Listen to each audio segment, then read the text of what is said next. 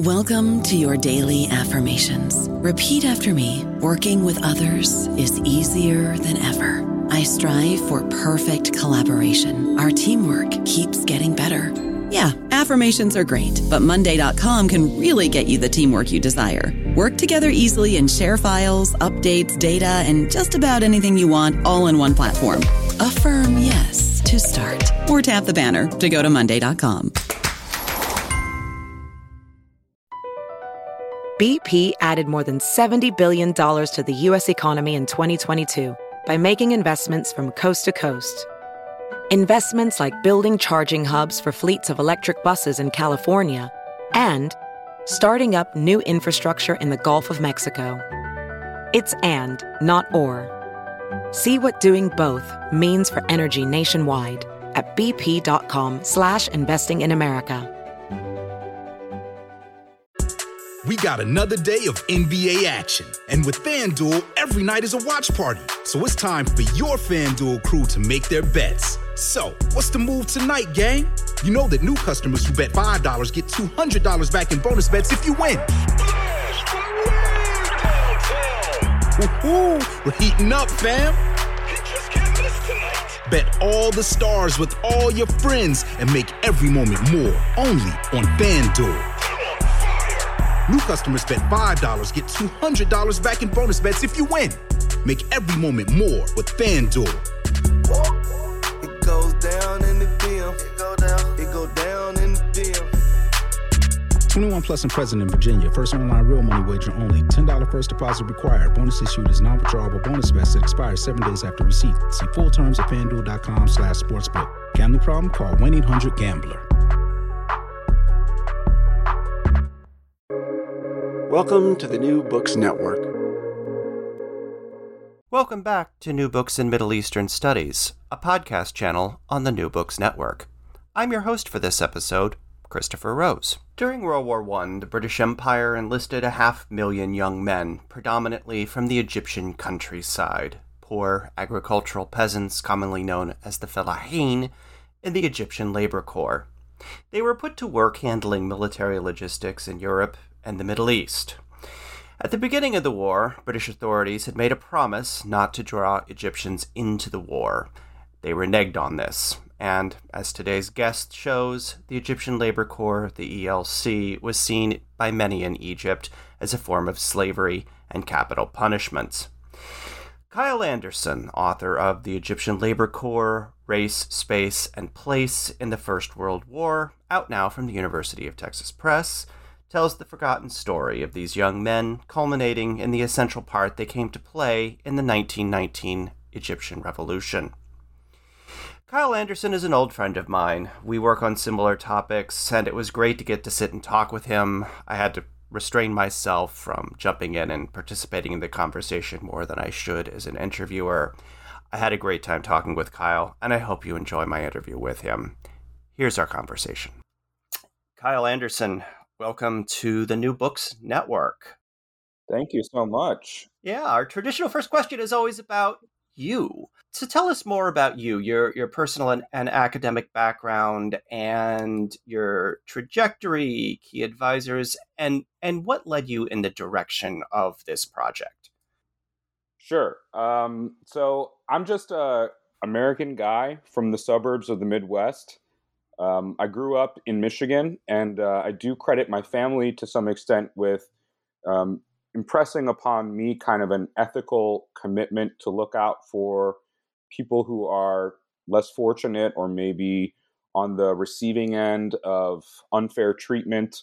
And as I was growing up, I think, the number one thing that impacted me with that commitment in mind is probably the same thing that impacted you, Chris, and a lot of other people who study the modern Middle East in our generation. It was 9/11, right? And growing up in the Midwest during 9/11 and the fallout that came after it, I just remember kind of the sheer ignorance about Southwest Asia, Central Asia, North Africa, which really informed so much of the response that I was seeing in people around me and in my community. So I think that contributed to making me want to study Arabic when I got to college in order to kind of combat some of this ignorance not just in myself, right, but also in the community of people around me, right? So I ultimately decided to try to make my way thinking and writing about this stuff for a living. And that's how I ended up, going down this career trajectory. Where did you find the Egyptian Labor Corps in the first place? It was actually my advisor, Ziad Fahmy, my dissertation advisor, who first told me about the Egyptian Labor Corps. So I have to give him a shout out here. He knew that I was interested in studying rural Egyptians, the Fellahin, right? And a lot of that came from experiences I had when I first went over to Egypt. I was actually reading, this is kind of a cliche story, but in my case, it's true. I was reading a copy of Albert Horani's book, Arabic Thought in the Liberal Age, right? And for those of you who aren't familiar with it... You should be familiar with it if you're you not. Definitely should be. It's one of the classics. But it really, only focuses on three guys, right? Rifa al-Tahtawi and Gamal al-Din al-Afghani and Muhammad Abdu.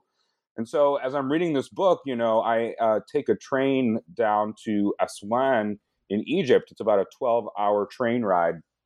And I start to notice the fields that are surrounding me on either side of the train and all the people that are out there working on the fields. And I'm thinking to myself, wow, this is really a part of the story that's left out of the Horani narrative that I was reading at the time. And so I knew going into grad school that I really wanted to do something about the Fellahin and the rural people. And it was Ziad Fahmy, my advisor, who first told me about the Egyptian Labor Corps. And when I went to the British Archives, I found a ton of documentation about this group. And I came to see it as this really unique moment where people from all different walks of life were suddenly really paying attention to what rural Egyptians and the Fellahin were doing. And we didn't really have a lot of other documentation about people from the countryside necessarily. So I decided that, I was going to tell this story. And that's what I've spent the last 7 years and change trying to get done. So for listeners who maybe aren't familiar with this story, and you and I both work on the period of the First World War, so I think we're both very close to the subject matter, but let's back up and realize that not everyone does that. So what exactly was the Egyptian Labor Corps, and what was its role during the First World War? Sure. The Egyptian Labor Corps, or sometimes I'll just refer to them as the ELC for short, they were an organization that was formed during the First World War. It actually existed from 1915 to at least January of 1921, so it lasted for a bit longer than we previously think about the war in terms of its ending in 1918. And the purpose of the ELC was to do logistical labor kind of behind the front lines, supporting soldiers in various fields of battle in World War I, right? So they're doing things like loading and unloading ships, or building railroads and roads, or in the case of the desert campaigns, they're building water pipelines to bring water to the troops, right? So the troops have something to drink in the desert. So I think, that's one of the interesting things about the ELC is that they don't have weapons. They're not out on the front fighting, and they're really behind the front line supporting the troops.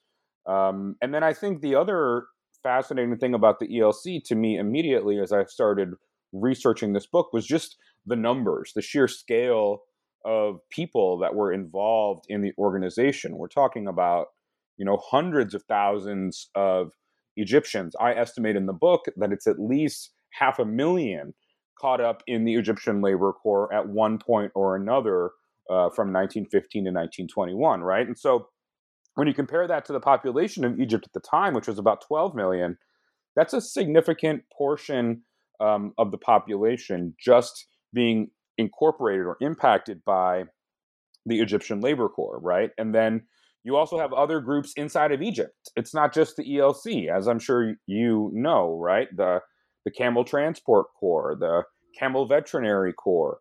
All of these were smaller kind of offshoot groups that were doing the same kind of work. So there are many groups within Egypt, and then there are also many groups across the world, right? So it's wrong to just focus your attention on Egypt, because Egyptians were just one of the many groups that worked in the First World War. There was the Chinese Labor Corps and the Indian Labor Corps. The British brought in laborers from the West Indies, from South Africa, and from Fiji. And the French brought in laborers too, Algeria and Vietnam and Senegal. So really, this is just one part of a huge global story. Yeah, and it's one of those stories that's taken a century to start telling. There's been a lot of work on the literally the world aspect of World War One in the past two decades. And I would point listeners to the interview I did with Andrew Jarboe about his book on the Indian troops during the war, but also some excellent work from Richard Fogarty and a number of others working on sub-Saharan African troops, Southeast Asian troops, Caribbean troops that just haven't gotten the level of recognition. And in fact, in your introduction, you say that your book tells the story. Excuse me. Let me start that over. In your introduction, you state that your book, quote, tells the forgotten story of the Egyptian Labor Corps, end quote, which, of course, raises a question that I think a number of historians in a number of different places are grappling with, which is how can we forget this story if it affected so many people and made such a big impact? And why do you argue that it has been forgotten? Yeah, I mean, I think, first off, I was struck when I started the research process at how little attention the ELC had received. I mean, I started doing this research right around 2014, so it was the 100-year anniversary of the war, and there were all of these books, podcasts, TV shows about the global First World War. And even in some of these podcasts and programs, you would rarely hear about the Egyptian Labor Corps. And I think the situation has gotten better to some extent, as you say, over the years. There's been some great work on this from people like Ali Al-Musallam and Mario Ruiz. And I would like to think that maybe my own work has started to bring more attention to light. But, if I were to answer the question, why did people ignore the Egyptian Labor Corps for so long? I think the first thing that I would be drawn to is to say exactly what I was just saying, which is that this is largely a rural story, right? It's the fellahin in the countryside who are being incorporated into this organization and doing most of this logistical work behind the front lines. And oftentimes, historians of modern Egypt, we just don't pay that much attention to the countryside. I hate to say it, but the cities of Cairo and Alexandria, with their millions of people that live there today, they're so seductive, and we kind of get caught up in giving our attention to these cities, and that leaves very little left over for the countryside. So I think that's one reason why we don't know the story as well, because when we're talking about modern Egypt and the 1919 revolution and the First World War, we're so focused on the cities that we ignore what's going on in the countryside. But I do think that there's kind of a bigger, historiographical thing going on here, right? And I know that you and I have talked about this, and you're familiar with this as well. But I think kind of when you look at the modern historiography of Egypt, it's kind of trapped between the British Empire and the Egyptian nation, right? And so everybody's looking for a story that fits into these preconceived models, right? Historians of the British Empire first are thinking a lot about capitalism, in our field especially, right? They see colonialism in the British Empire as primarily about the coming of capitalism, global capitalism, to Egypt, right? So we see a lot of stories about agriculture and cotton plantations, industry and finance capitalism. But the part of the British Empire that fought wars and that really depended on martial conquest to maintain itself, that kind of gets left out of a lot of these histories of imperialism as capitalism. And then on the other hand, you have the these historians focused on Egyptian nationalism, right? And when I think about nationalism, it's not just an ideology, the idea that Egyptians constitute kind of one unified mass subject that can act in unison. But also, nationalism is a methodology in our field and in history writ large, right? We're all sort of educated and trained in specific national historical traditions, and the assumption is that if you want to figure out what's important in Egypt at a certain time, you have to look inside the borders of the modern Egyptian nation state, right? What's going on within this bounded territory is the important part of the story. And so I think for people that take this kind of methodologically nationalist approach, World War I, becomes this kind of exogenous shock to the system, right? Like it's coming from outside and it disturbs this equilibrium that might have existed before. And, instead of looking at the war as something that was sort of integral, and war fighting in general as something that was integral to the British occupation of Egypt, World War I becomes this kind of brief 4-year blip where things change and then we move on and we go to a different period of history, right? So I think this is why you see a lot of really smart and perceptive historians like Robert Tignor, for example, kind of just skip over World War I entirely, right? There's the British occupation, which lasted from 1882 to 1914, and then there's the liberal constitutional period, which lasts from either 1919 or 1923, maybe, up until the Nasser Revolution in 1952. And so we kind of skip over World War I. But when I actually did the research, what I found was that what was going on in the war really built off of that long history of British occupation that preceded it. And so in order to understand how that's the case, you really have to take kind of a global approach and focus on the history of war fighting in Egypt, not just within the territorial borders of Egypt, but also down in the Sudan and other places where the Egyptian army, the anglicized Egyptian army, was engaged in different confrontations. And so I think most historians, they just don't really feel comfortable once they get outside of the territorial borders of Egypt. These are, I'm speaking about historians of Egypt in this case. So that global approach that studying the First World War and studying the ELC necessitates, it's kind of uncomfortable for a lot of us who have been trained in this methodological nationalist tradition. And so we kind of ignore it and we stick to speaking about stories that we feel more comfortable with. So I think that's another big part of the reason why the ELC gets ignored. I think I just gave myself whiplash nodding along as you were talking, and of course you and I have sort of shared our thoughts about this, but especially I think within the broader history of the Middle East. I mean, I think we've all seen histories of 19th century Lebanon. Lebanon, of course, didn't exist as an independent country in the 19th century, or early 20th century Israel, which again didn't exist until 1947 as an independent country, and so there is very much an adherence to borders, and especially considering the number of people who were moving in and out and around. And that this is something that I became frustrated with in my own research, realizing how limiting the borders of the 20th century nation state are. But your comments about shifting away from capitalism or imperial structures as the dominant lens for understanding British colonialism in Egypt point to your broader argument in the book, which is about the construction of the fellahin within Egyptian society, which you argue is based not only on class, but also on race.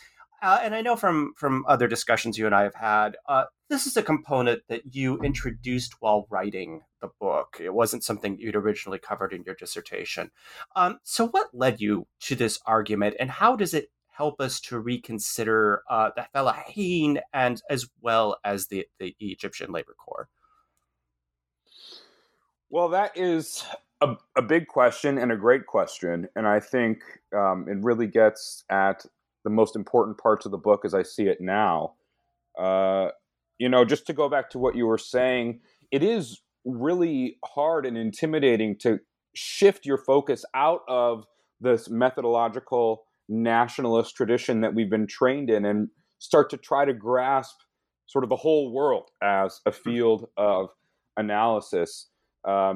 But once we do that, we start to see that ideas like race, for example, which are usually so closely associated with Europe and the West, these were really global discourses. People from around the world, Egypt, and not just Egypt, were familiar with the works of Darwin and Herbert Spencer and the great, and I shouldn't say great as in good, but great as in influential thinkers of social Darwinism and race science that were so popular at the time, right?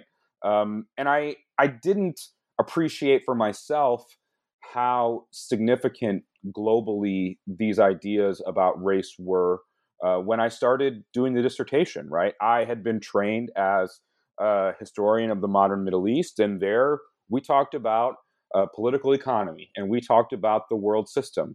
And when I first started doing my dissertation, I was really focused on what the ELC could tell us about Egypt in the world system. And so I was looking at continuities between like agricultural labor recruitment practices from before the war and during the war. And that was really what took up a lot of my attention in the dissertation. But, I couldn't ignore the vast amounts of racist commentary that existed in the British sources, which anybody who has spent time poking around in the British archives is familiar with this stuff. It just permeates the sources, right? Racist language, like calling Egyptians the N-word and other kinds of things that would be totally shocking to us now, At first, when I was reading this stuff, I thought about it just kind of like, that quintessential crazy racist old uncle that you might have in the Midwest, the kinds of communities that I grew up in, when you just kind of write it off and you say, oh, that's just a relic of how people thought back then. And it's not really something to take seriously. And I think that I basically brushed these racist comments aside and thought about them as kind of background noise that was distracting me from the real stuff of political economy that was impacting the lives of these laborers. But as I mentioned, it was just so prevalent that I had to structure one of my chapters around race in the dissertation, and that was the chapter that ultimately became the 4 chapters of the middle of the book about how Egyptian laborers lived when they were abroad, right? And so I used this theory from the real tradition of critical race theory, right? Not what we're hearing about now in Republican talking points and this moral panic, but that 1990s, early 2000s American legal academia school of thought. And I borrowed this model from this guy Keith Aoki, where that's where the subtitle of the book comes from, right? Race, Space, and Place. And Aoki's argument is basically that ideas about race do not, in the first place, necessarily reflect any sort of biological reality, right? But that doesn't mean that they're fake. That doesn't mean that race is unimportant or should be forgotten about. Race ideas do come to take on real meanings for people, but according to Aoki, it's only once they're instituted in space, right? Once we start to see the forced movement of people from one place to another, or the institutionalization of segregation, and in the United States, they're focused on redlining and Jim Crow laws and other things like that, right? So at first, I just took this model as relevant to understanding the camps themselves, where these men of the Egyptian Labor Corps lived and worked during the First World War. And the idea was basically that when they were segregated and set apart and beaten and treated poorly in the camps, they came to see themselves as fundamentally different from their white officers and similar to one another, and that these collective identities then became politically meaningful later on when the protester or when they protested and they demonstrated against what was going on and the kind of treatment that they were getting. So I had this one chapter which was about race, and the rest of the book was kind of focused on transnationalism and space, and I wasn't really sure what. There was a lot of different things in the first couple drafts of the book, and so when I sent it off to the first publisher, it got desk rejected. But the publisher sent me some really helpful comments and was basically asking, what is this book really about? What's really going on here? And as I thought about it more and more, what I realized is that, this model about race, ideas about race being instituted in space, and that impacting the people who are on the receiving end of these ideas, it really comes to explain the book as a whole, right? I think what I've come to understand is that instituting what the British called the Colored Labor Corps across the globe in the very first place is really resonant with W.E.B. Du Bois's notion of the global color line, right? That there's this sort of binary distinction between white people and everybody else, what Du Bois called the darker races of mankind, basically exists to function in a sort of inferior position vis-a-vis the rest of the world, right? So this approach of thinking about the global color line, it really foregrounds issues of whiteness and the shift towards kind of a binary approach to race, which was, of course, different than the way that race was thought about in the late 19th century, when different thinkers tried to construct these really intricate taxonomies of, 3 races or 6 races or 29 races. The number changes depending on who the thinker is. But, in the late 19th century, race is a taxonomy. There's a number of different ones that are relevant to the minds of British policymakers. But in the war, that whole intricate taxonomy kind of melts away, and you start seeing Egyptians working alongside South Africans, working alongside Chinese, working alongside Vietnamese, and they start to be grouped together as people of color by the British, right? And so I think what I came to understand was that the coming of the ELC to Egypt was also the coming of the global color line to Egypt. And this was not something that Egyptian observers were ignorant of. They saw this. They realized that they were being treated the same way as Africans and Asians and indigenous people across the globe. And what I came to see is that these Egyptian nationalists themselves had also imbibed and internalized a lot of this global race theory, and they kind of pushed back against this notion of people of color, right? This is before we see the development of and the embracing of Pan-Africanism and Pan-Arabism, which comes later in the 20th century. At this earlier era, you don't really see the same solidarity towards Africans and other Arabs that you start to see later on in the 20th century. What Egyptian nationalists, the way they really reacted to the global color line being drawn in their own backyard, was to push back against this racialization of Egyptians as people of color, right? To assert that they themselves were different than Black Africans, I think, especially, is what I focus on the book. And one of the reasons why this ultimately started working for me and making sense to me was because I had this snippet from Salama Musa's memoir, Tarbiyat Salama Musa, where he talks about watching Egyptian Labor Corps members getting recruited, and he refers to it as a village of black slaves, Qarya Zanjia. And as I did some more research on Salama Musa, it turns out that he was one of the most enthusiastic supporters of eugenics discourses, and somebody that was totally well-versed in social Darwinism, and seem to display an antipathy and prejudice against Black Africans in his writing. So it was Egyptians' own conception of their racial identity that was being offended by the institution of the global color line.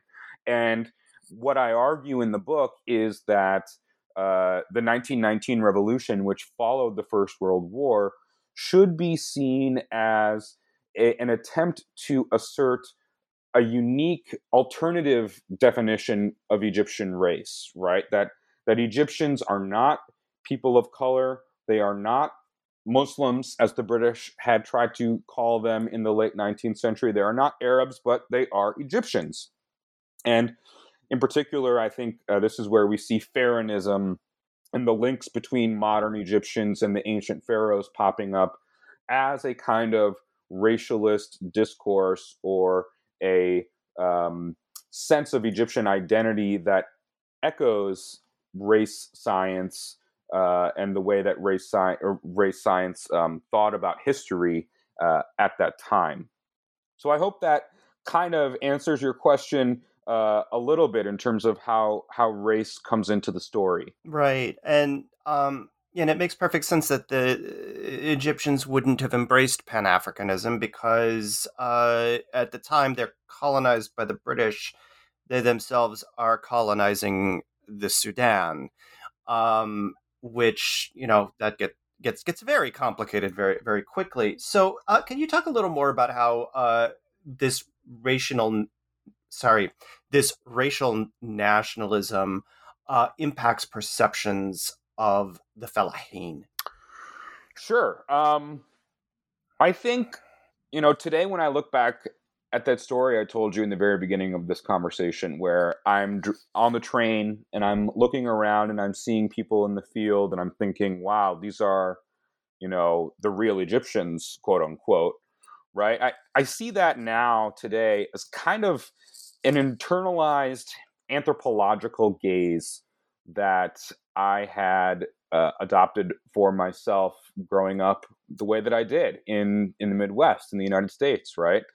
And this notion that the fellahin are somehow more authentic or pure than the diverse and heterogeneous people that you see in the cities like Cairo, where I was spending most of my time today, that's an idea that has deep, deep roots in the Middle East, in going back 100 years to the sort of high point of race science, right? If you read Elise K. Burton's new book about human heredity, the science of human heredity in the Middle East, or go back further to Omnia El-Shakri's book, The Great Social Laboratory, you'll see what I'm talking about, where anthropologists of the late 19th century, early 20th century are going out and looking for kind of pure endogamous groups that represent the sort of racial essence of different populations, right? And so I think in some ways the fellahin came to represent this kind of racial essence of Egyptians. And taking this approach with the popularity of global race science in mind, I think is a very different approach to understanding the significance of the fellahin in the writings of Egyptian nationalists in books like Michael Ezekiel Gasper's book, The Power of Representation, which came out about 12 years ago or so. And what Gasper really argues in that book, if you recall, is basically that the fellahin came to represent the essence of Egyptianness because of the important role of agriculture in the Egyptian economy, right? So once again, we're back to political economy as the kind of dominant mode through which we analyze modern Egyptian history. But I think if we shift approaches, instead of thinking about the fellahin as being important because of their role in agriculture, but rather because they represent this kind of pure, endogamous, untouched population of Egyptians that we can study to get a sense of what the pure Egyptian thinks or acts like in a given situation, I think that this is ultimately why this is, an important part of the story, rather, as to why people became interested in the Fellahin as well. So it's not either or necessarily, but it's that we have to understand that the Fellahin were important, not just because of their role in the economy, but also because of these particular ideas about purity. And in Egypt, the rural areas became kind of the racial repository of the nation. That's where you went and found pure Egyptians, as opposed to the cities where you had, this kind of diverse group, and you had, of course, the upper classes of people descended from the Ottoman Turks, and many times their white Caucasian concubines, right? Those were kind of the upper class of Egypt in the days of Mehmed Ali and throughout the 19th century. But as the 1919 revolution comes, you start to see that elite being replaced by a group who can trace their roots back to the countryside, right? In many cases, the sons of elite families in the countryside, the sons of an Omda, for example, a village headman. And I'm sure we'll get a chance to talk about the Omda later on in this conversation. But I think one of the most significant trends that I identified as I was doing the research for this book was kind of how people start to claim their bona fides, their legitimacy in speaking on behalf of the Egyptian nation on the basis of their rural origins and their rural roots, right? And so I think that this, again, has to do with racial nationalism, right? This idea that Egyptians are a certain kind of people, and unless you are that kind of person, you don't really have a leg to stand on when you're talking about what's good for Egypt.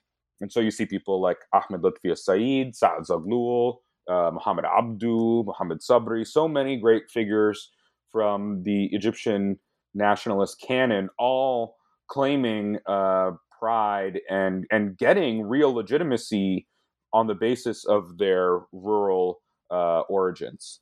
I don't know about you, but I'm very busy and I don't have a lot of time to cook. That's why I subscribe to Factor. Eating better is easy with Factor's delicious, ready-to-eat meals. Every fresh, never frozen meal is chef-crafted, dietitian approved, and ready to go in just 2 minutes. You'll have over 35 different options to choose from every week, including Calorie Smart, Protein Plus, and Keto. These are 2-minute meals. Factor meals are ready to eat and heat, so there's no prepping, cooking, or cleanup needed. They're flexible for your schedule. Get as much or as little as you need by choosing your meals every week. Factor is the perfect solution if you're looking for fast, premium options with no cooking required. Sign up and save. We've done the math, and this is important. Factor is less expensive than takeout, and every meal is dietitian approved to be nutritious and delicious. Head to factormeals.com/NBN50 and use code NBN50 to get 50% off. That's code NBN50 at factormeals.com/NBN50 to get 50% off. BP added more than $70 billion to the U.S. economy in 2022 by making investments from coast to coast. Investments like building charging hubs for fleets of electric buses in California and starting up new infrastructure in the Gulf of Mexico. It's and, not or. See what doing both means for energy nationwide at bp.com/investing in America. Isn't the point of traveling to get away from it all? To feel the best you've ever felt? Then maybe you should check out Aruba. You'll spend your time relaxing on cool, white, sandy beaches and floating in healing blue water. You'll meet locals brimming with gratitude for an island that redefines what a paradise can be. When your trip comes to an end, you won't need another vacation because you just had the vacation. That's the Aruba effect. Plan your trip at Aruba.com. Yeah, and I was just thinking as you were talking, the sort of great irony here is that the way that people became upwardly socially mobile into the Effendi class was basically by moving out of the state of being felah. So on the one hand, they're pure Egyptians, and on the other hand, they're the ones who refused to accept modernity. And so there's this great inherent contradiction even within the society that is romanticizing their existence. Yeah, I mean, I think Lucy Rizova talks about this a lot in her book, about how these sort of upwardly mobile middle-class figures were able to negotiate both spaces of the city and the countryside, and are able to forge kind of a domesticated modernity of their own. And in some case, and I think ultimately that's associated with, they're able to claim this domestication of modernity because of their rural parentage and origins. And once we start going down that road and we start thinking about, purity in terms of biological descent, now we're getting into the realm of the race concept, right? And race science. And I think this is where the concept of racial nationalism can be fruitful, I hope. By the way, I was crushed to find out that Salama Musa was a social Darwinist, because I've used his writings for so many things, and somehow I had totally missed that when I was reading. Well, I mean, just to stick on that point, because I think it's a very interesting one. What we see is that a sort of left social Darwinism here, right? When people were interested in throwing off the chains of colonialism and the oppression of colonialism, they looked to Western science to give them the methods that they needed in order to progress and to advance, right? And so Salama Musa sees what he's doing when he gets interested in eugenics discourses, for example, as uplifting the Egyptian nation state in its fight against colonialism. And his adoption of some of the language of eugenics. Of course, today we associate eugenics entirely with the right as a result of Nazism and fascism. But before World War II, there was a kind of left-wing eugenics that could also be deployed by certain groups. And we even see W.E.B. Du Bois in the United States kind of adopting some discourse that looks a little bit like eugenics when you see him talking about the talented 10th and all that. So this is a very different time, politically speaking, and as historians, it's our job to kind of go back and inhabit the conceptual worlds of people who lived during this time, and social Darwinism and race were really important concepts for everybody. So changing subject slightly, let's talk a little bit about the mechanics. How were men recruited for service in the Egyptian labor corps? Especially considering that I think most Egyptian historians have at some point used General Reginald Wingate's quote that the war was not Egypt's to fight, in an ironic sense somewhere in their writing. I know I certainly have. So what sorts of methods were used to convince agricultural peasants to sign up for a war that the British themselves said was not theirs to fight? Well, first and foremost, to start off with, the British depended on hired labor contractors. So labor contractors had come to be popular in really since the abolition of the corvée, or asokra in Arabic, which happened in the 1890s. And these labor contractors became almost a class of people that were circulating between the cities and the countryside and gathering laborers from, idle labor from the basin irrigated parts of Egypt to come up to the deltas where there was perennial irrigation, to come up to the cities where there was demand for construction projects and industry. And so the British started off by thinking that they could work through these labor contractors, and they hired thousands of Egyptians on temporary contracts, usually 3 to 6 months at a time, to work for the Egyptian Labor Corps.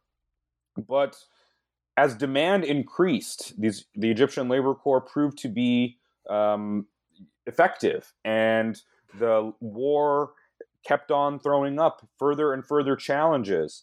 the British decided to solve these problems by going back to the Egyptian Labor Corps as a source for labor. So eventually this kind of outstripped the ability of the labor contractors, and the British shifted to what's known as the village headman, or the Omda, basically like the mayor of each individual village. These figures, these officials, these Omad, they had been incorporated into the British run Ministry of Interior over the course of the 30 years or so of British occupation in Egypt. And, some figures in the British Army, they wanted to institute forced conscription by the army, but the army pushed back against this. They said they couldn't do it. It was too big of a project. They didn't want to pay Egyptians on the same level of scale as the army soldiers. So conscription through the army got kind of scrapped, and you ended up having this system which was referred to as administrative pressure, and that's a euphemism, right? Basically, the British told the mayors, the Omad in the Ministry of Interior, you have to recruit this many people into the Egyptian Labor Corps this month, and they were given these quotas that they had to fulfill. And so the Omad ultimately ended up reverting to sheer force and violence in many cases to meet these quotas, right? They would, they started out by taking anybody who wanted to work for the money. And once they went through those groups, they started looking at criminals and others who were perhaps going to be condemned to going to jail. And they would say to them, instead of going to jail, I can put you in the Egyptian Labor Corps. We'll send you to Palestine or France or Italy or Gallipoli for a few months, and we'll call it even. And then if they still didn't have enough people to fit their quotas, they just started grabbing people off the side of the road or off their fields. And if there was any resistance, and we'll talk about how there was resistance, I think, soon, they would rely on the police. They would rely on the local guards, which were known as khufara. And they would force these young men to join up and enroll in the ELC. So ultimately, it was complicated. There were people who chose to sign up largely because there was a financial payment that was offered to them. And the payment at the time, it was 5 piastres a day for Egyptian Labor Corps workers and 6 piastres a day for the Camel Transport Corps workers that I was talking about before. And this actually compared pretty favorably with the wages that a migrant laborer, a day laborer, could get in Egypt at the time, which, according to my reading of the literature, averaged around 3 piastres a day, maybe 1 to 4 piastres a day. So you could get, relatively good money, and the first thing that you would get would be a 3 Egyptian pound advance on your salary, which would go to your family to sort of keep them maintained while you were gone. And, 3 Egyptian pounds doesn't sound like a lot today, but that was a lot of money back then. And so some people did sign up for that, but others were forced to go. And so I think the challenging thing for us as historians is to come up with a concept of recruitment in migrant labor and in the ELC in particular that can hold both of these truths kind of together, right? It was both forced and voluntary, not either or, because Egyptian Labor Corps workers were complex, diverse people with as many different motivations as there were workers. And so, later on, the nationalist activists would, of course, insist that the Egyptian Labor Corps workers were all forced and were all being treated like slaves. And the British would insist that they were all volunteers. But I think for us as historians who are trying not to sort of internalize the viewpoints of our sources, we have to recognize that both kind of coexisted. Yeah, I've definitely seen that in some of the records I've come across, where you have, for example, the owners of the large industrial states in Lower Egypt, on the one hand, complaining that when the recruiters come around, people flee into the countryside because they don't want to be forced to go. But then later in the war, when the ELC is paying so much that they have people just literally walking right off the fields and signing up because they're going to make twice as much money, and so they're complaining for a whole different reason. And again, I think this is one of those things where if we start comparing notes with people working on this phenomenon in different geographical regions, we start to find a lot of commonalities. So For sure. The ELC was an auxiliary force that was supporting the Egyptian Expeditionary Force. Now, the EEF, despite its name, was actually a corps consisting of troops from Britain and other mostly white troops from other parts of the empire and British dominions. What sorts of work were the ELC recruits engaged in, and how were they treated by the EEF? Yeah, I mean, the ELC did almost any kind of work imaginable that you can think of. I saw examples of them working as stretcher bearers. We've already talked about building roads, railroads, unloading ships and loading ships, right? This is before the invention of the shipping container. So everything had to be loaded and unloaded onto a ship in boxes that could be carried by hand.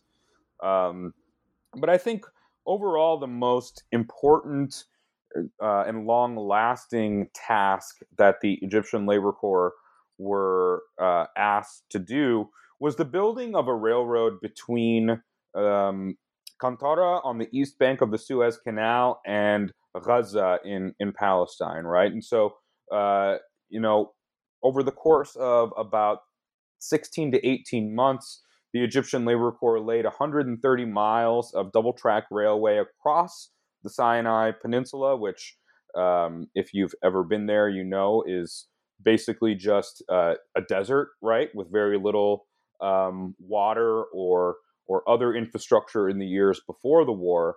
And the construction of this railroad, it really transformed the possibilities for movement between Egypt and Palestine in ways that I think had kind of long-lasting effects in the Middle East, right? I read one source that said that before the war, the travel time between Cairo and Jerusalem was about 3 weeks, and you had to disembark at the Suez Canal and get into a camel convoy and take your camels across the desert, right?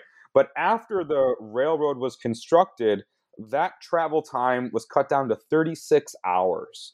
And because the British ultimately conquered the entire territory of Palestine from the Ottomans and all the way up the Eastern Mediterranean, they really set up shop there in what became known as the Palestine Mandate in the interwar era, as I'm sure you know.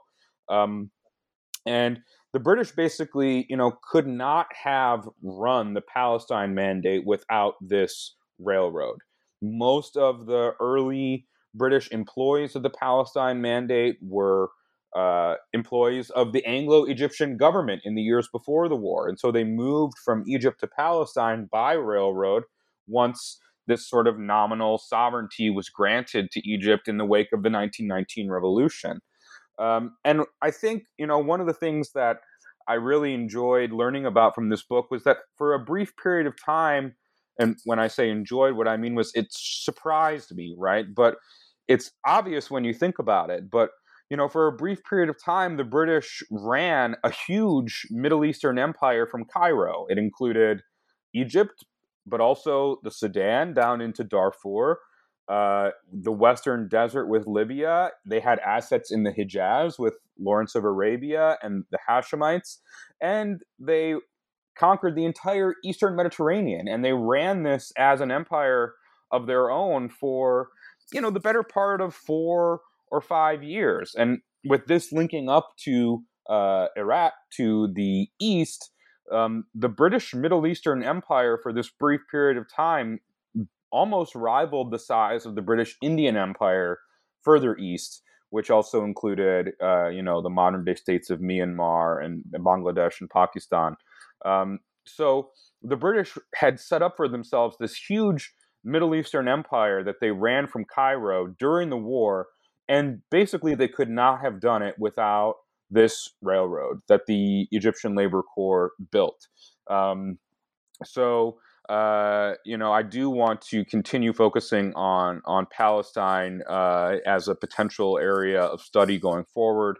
And I think that the Egyptian Labor Corps really provide kind of the foundations for this British Middle Eastern empire that would emerge in the interwar period.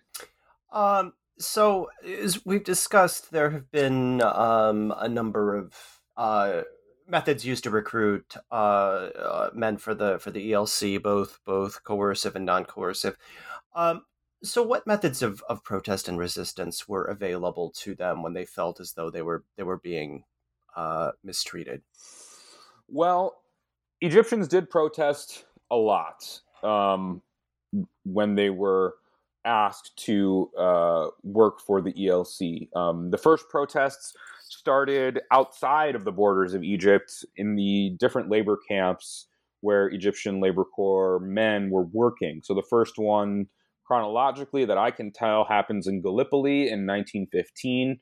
And this is, you start to hear about in the sources these huge demonstrations where Egyptians are locking their British officers up, kind of, putting them under siege in their own camps, tearing down the campsites. And especially when the weather gets bad and these guys are basically camping outside, one of the things to realize about these Egyptian Labor Corps camps where these guys lived and worked is you basically had one British officer for about 500 to 1,000 Egyptian men working below him, right? So the British officers are badly outnumbered, and it's extremely easy for these protesters to get the upper hand on them early on, right? And so, of course, what the officers would end up doing once these protests broke out is they would call in the troops from the surrounding area, and the troops would do what soldiers do, right? They would shoot and they would kill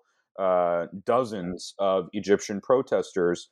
And after this kind of oppression and violence, oftentimes the demonstrations would die back down. So the first protests happened in Gallipoli, and then you start seeing protests pop up in France and Italy.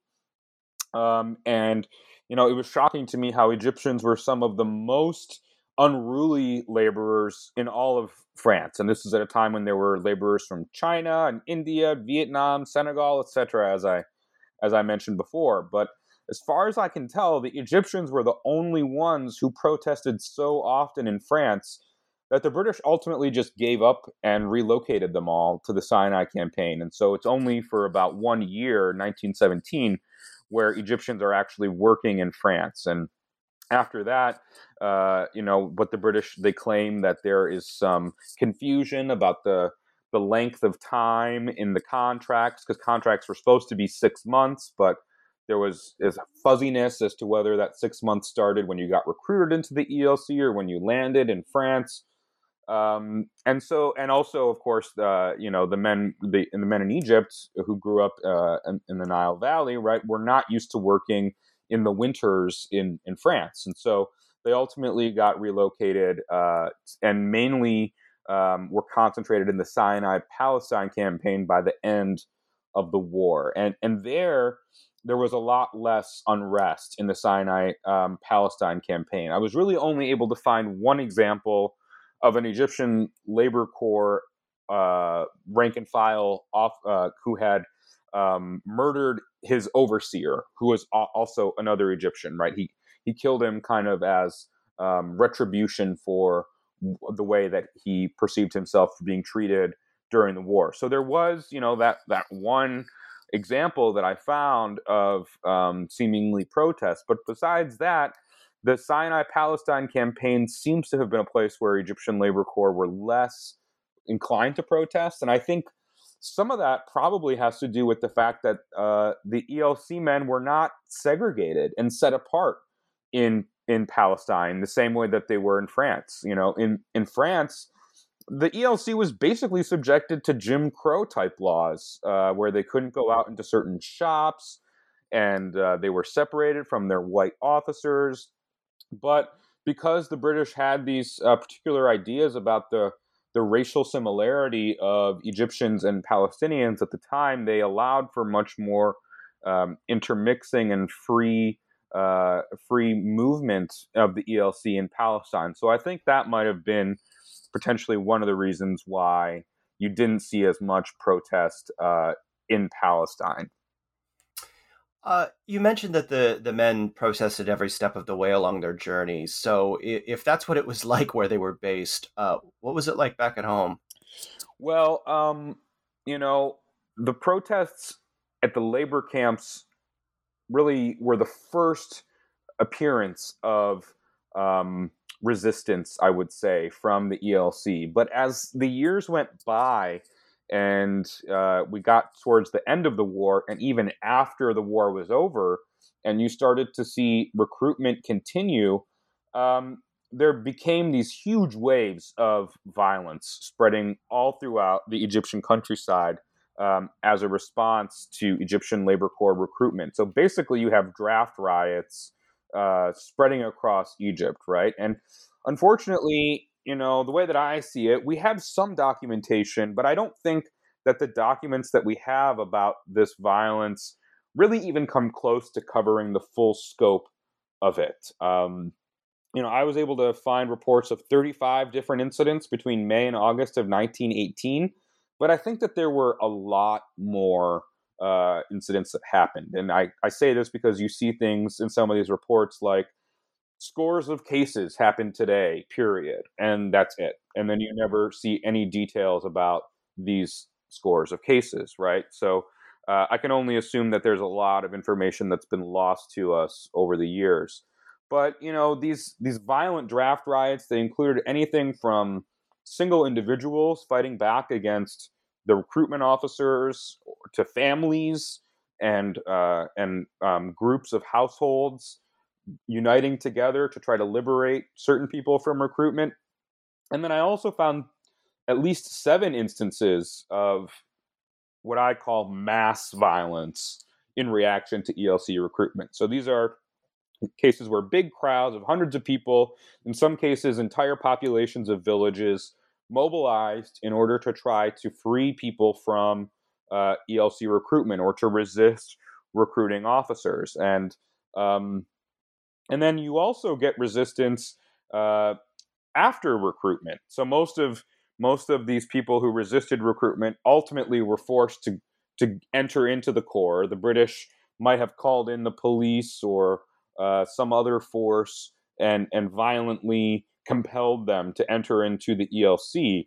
But then they had to get from their villages to the fronts, right? So they had to move many steps along the way. And as these laborers were moving, I also found evidence of resistance popping up, right? There was one case where a group of laborers was being held in a detention center kind of in order to gather people from the surrounding villages in a district.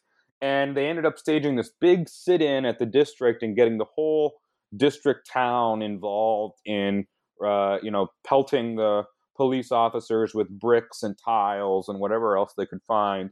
And then there were other cases that were a little less spectacular, like where these guys would desert and just disappear along the way. They would find ways to escape the cells where they were being held. And there was even a case I found where there was a sort of a ring of people that were exposed to, they would get paid to help these laborers sabotage their sanitary inspections. And they would do this by injecting something into the bladders, according to this one article I read, of these laborers. And then when they were forced to pee for the sanitary inspectors, they would fail the inspection and be sent home. So there were all these, creative ways and subtle ways of escaping recruitment, in addition to the big demonstrations that I talked about before. Yeah. So we can't end the interview without talking about 1919, the Egyptian Revolution, which you and I have both on multiple occasions publicly talked about our reservations that the official story of the revolution leaves a lot of unanswered questions. And so how does the Egyptian Labor Corps fit into the way the revolution was justified? And how did the people whose names were being used as justification react to that? Yeah, so I mean, I think Egyptian Labor Corps workers played both a symbolic role and a practical role in the 1919 revolution, right? And I think the most important thing that the ELC helps us understand about the 1919 revolution is that the revolution itself, we'd be wrong to think about it as being completely reducible to the actions of the few elite leaders, the guys like Saad Zaghloul and others who we talked about earlier, this group of Afandiyya who were the sort of middle striving class in Egypt. So many histories of the 1919 revolution narrate it as something that began with the efforts of men like Saad Zaghloul and the political party, the Wafd, that he founded, and then later on spread to the rest of the country, right? But the story of the ELC, as I see it, can kind of reverse that causation to some extent, right? Because as I just mentioned, that wave of draft riots took place in the summer of 1918, almost a year before the 1919 revolution that followed the war happened. And it's clear from the sources that men like Saad Zaghloul and other nationalist intellectuals and leaders, they were aware of this spate of draft riots, and they in some ways reacted to it. So I think, first and foremost, it's important to understand that the war kind of sets the stage for the revolution, not just in the countryside, of course, where people are angry for their brothers and their sons being taken away from them, and they're experiencing the pandemic disease and food shortages that you talk about, but also for the nationalist intellectuals and activists, right? They themselves are aware that the ELC is causing a lot of anger in the countryside, and they feel that anger themselves. And so many of these nationalist intellectuals, they start to incorporate the ELC into their rhetoric, right? Both as they're talking to the international community and as they're talking to domestic audiences. So when they're talking to the global community, for example, they point to the fact that Egyptians had contributed to Allied victory in the war by doing things like building the railroad that we talked about. And so now Egyptians should also participate in the peace conference, right? So they're relying on this kind of unitary conception of the Egyptian people, which allows them to identify themselves with the contributions and the achievements of the Egyptian Labor Corps. And then on the other side, as they're talking to audiences at home, they're saying that, oh, our brothers in the ELC, they're being treated like slaves. And, when I see this slavery metaphor popping up, I can't help but relate it to the actually existing institution of slavery in Egypt, right? That most of these nationalist intellectuals actually grew up with. And when Egyptian nationalists use this rhetoric of slavery to mobilize people and to generate mobilizing force, I think in many ways what it's doing is it's playing on the emotions of this global color line that I talked about earlier, right? When they're saying that Egyptians should not be treated like slaves, I think in some ways what they're doing is saying that, Egyptians are not appropriate for slavery in the same ways that other groups might be, right? And you see this popping up actually in some of the most random places. Like we've talked about Salama Moussa, but I went to the French archives in Paris, and I found this petition from a random Effendi lawyer who said that the British were treating Egyptians like African savages, right? And I was trying to think about what he meant by that, and it seems to me that he's talking about the Egyptian labor corps, right? And this idea of slavery. And we see people like Mohammed Sabri, the official historian of the revolution, spelling this out more explicitly when he spends the first 20 pages or so of his book talking about the ELC, and then he complains that Egyptians are being treated like men of color, right? So I think rhetorically speaking and symbolically speaking, for nationalist intellectuals and activists, the ELC played this important role, and it allowed for them to say something about who Egyptians were and to create the appearance of a unified Egyptian subject that was oppressed by the British during the war, nevertheless served them loyally, contributed to the victory, and now deserved to speak at the peace conference, right? And the problem with this picture is that the Egyptian labor corps themselves, the workers, did not necessarily rise up in support of the 1919 revolution while it was going on around them. This was probably the most shocking fact that I found when I did my research. But ELC men, for example, were in Alexandria while the revolution was going on, but they didn't join in the demonstrations.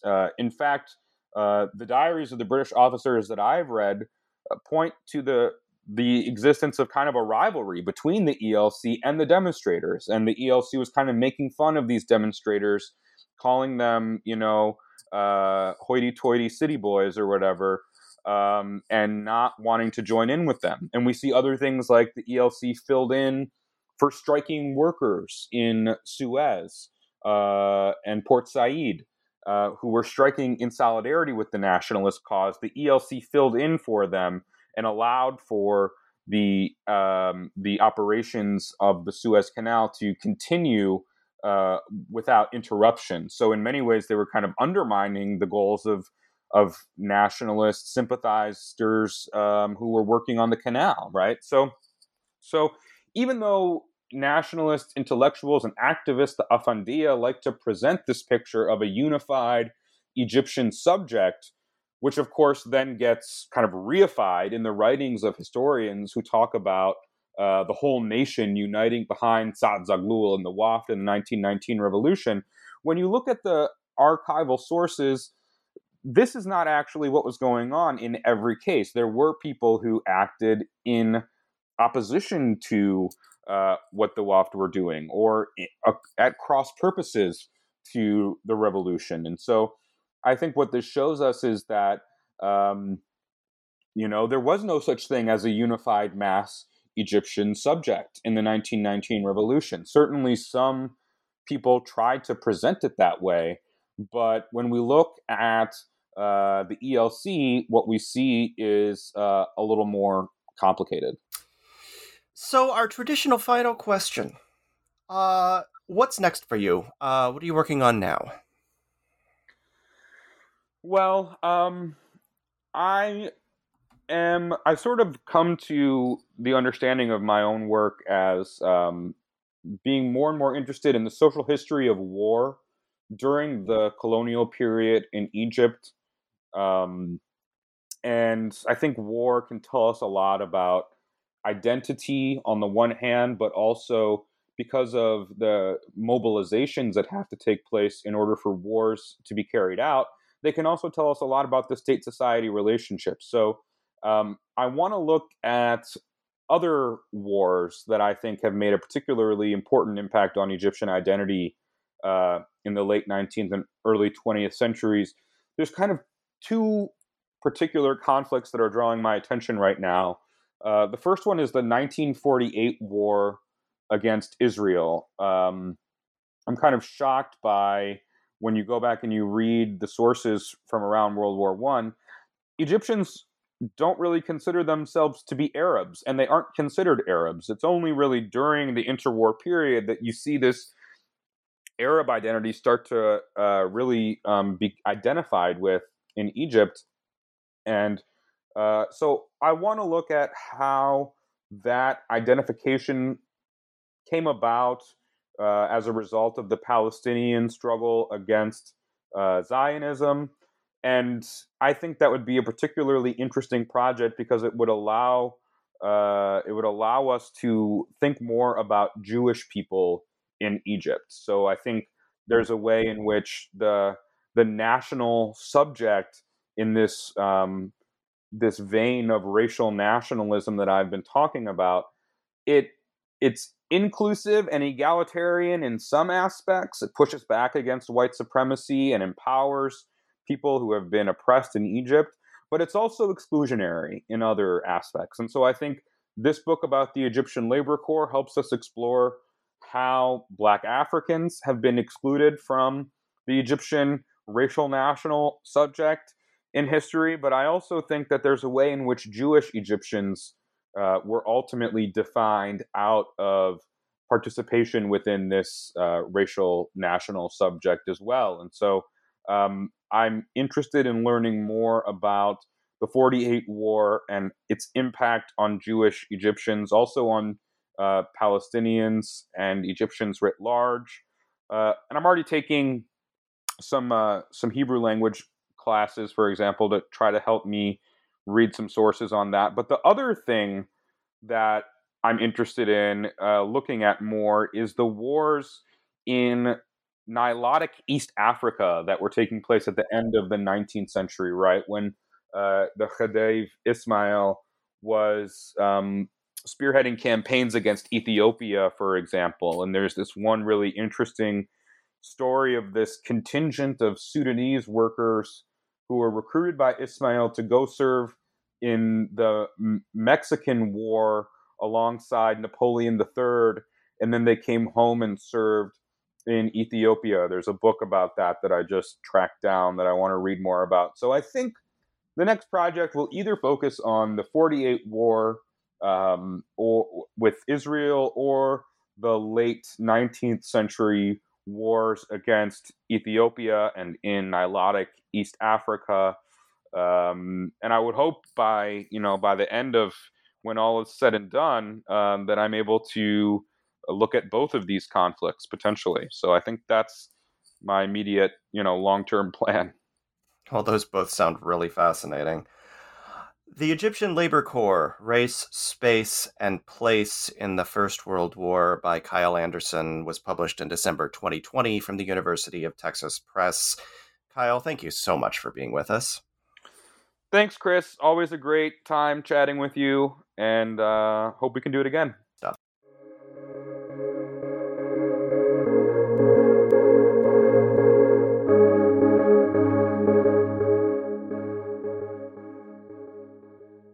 It is Ryan here, and I have a question for you. What do you do when you win? Like, are you a fist pumper, a woohooer, a hand clapper, a high fiver? I kind of like the high five, but if you want to hone in on those winning moves, check out Chumba Casino. At ChumbaCasino.com, choose from hundreds of social casino-style games for your chance to redeem serious cash prizes. There are new game releases weekly, plus free daily bonuses, so don't wait. Start having the most fun ever at ChumbaCasino.com. No purchase necessary. VGW Group. Void where prohibited by law. See terms and conditions. 18+.